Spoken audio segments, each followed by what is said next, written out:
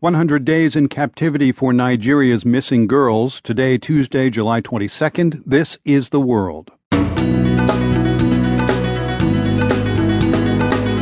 I'm Aaron Schachter in for Marco Werman. Nigeria's president finally meets with parents of the kidnapped girls. This journalist says the pressure of the 100-day mark has refocused attention on the girls' plight. Even if it wasn't priority for Nigerians last week, it certainly is now. Also today, the conflict in Gaza and Hamas's changing tactics against Israel. They're fighting. They're standing their ground, where before they've cut and run. And later playing nine-man in Chinatown. It's like volleyball, only more intense.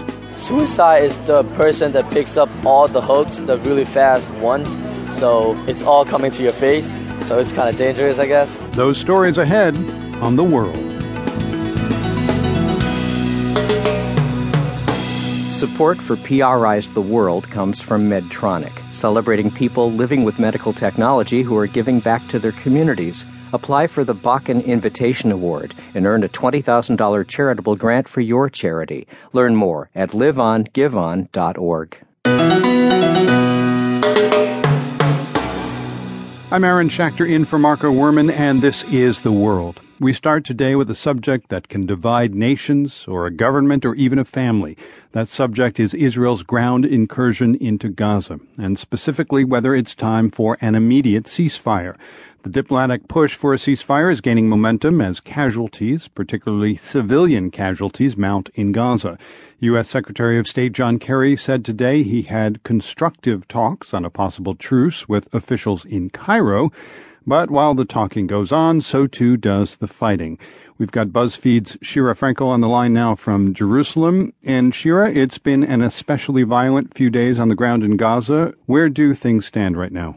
At the moment, Israel is still going forward with its ground offensive in Gaza, and we're still hearing about casualties on both sides. It doesn't seem like the violence is going to let up anytime soon. In fact, just this afternoon, I spoke with an Israeli army official who said that they're moving even further towards the west in Gaza, towards the sea. And we've heard of Israeli Navy boats edging closer and closer to the shore. So it doesn't seem like they're de-escalating anytime soon. There were stories today that an Israeli soldier is missing. Do we know anything about him? So that's been kind of a confusing story, and there have been a few different narratives around about that. What we know is that over the weekend on Saturday, there was a APC that was attacked and very badly scorched. At least 7 soldiers were inside at the time, and they were presumed dead due to the force of the attack. However, since then, only 6 of their bodies have been recovered. One of the Israeli medics I spoke to said it was a very difficult task to recover their bodies and to identify them. Now, the 7th soldier there, the one that wasn't at least originally named, is presumed to be the one that Hamas claimed to capture. The Israelis on the record are not saying what his current status is, but off the record they're saying that he's been presumed dead, and that if Hamas did capture him, it was likely that they only captured his body.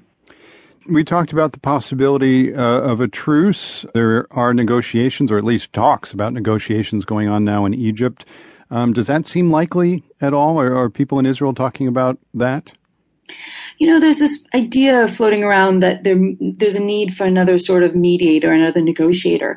The Egyptians had a tumultuous relationship with Gaza, to say the least, and their handling of the ceasefire talks last week was widely considered to be ineffective. They kept Hamas out of the discussion. They relayed messages inconsistently to the Israelis. And so John Kerry going there, meeting with them, talking to the Egyptians, that's seen as a positive sign. But people are asking whether Egyptian President Abdel Fattah al-Sisi right now has the clout to kind of push this ceasefire agreement forward. Not only whether he has the clout, but whether he's trusted by both sides. Yeah, exactly. There's been a clampdown on Hamas in Egypt. They've shut the Rafah crossing. And there's this idea that Hamas will not be inclined to do the Egyptians any favors anytime soon. Now, what is the mood there in Israel? Is there support for the government continuing the ground offensive? Very much so. I mean, despite the death of, I think at this point, over 27 Israeli soldiers, the mood in Israel is very much supportive of the troops, supportive of the Israeli offensive. There have been tiny anti-war protests, and the few protests that have been held have actually come under attack by right-wing groups. There aren't any voices, really sort of, I would say, prominent political voices in Israel who are calling for an end to Israel's engagement in Gaza. You know, with all these situations, there's generally talk at some point about a tipping point. How many casualties is too many for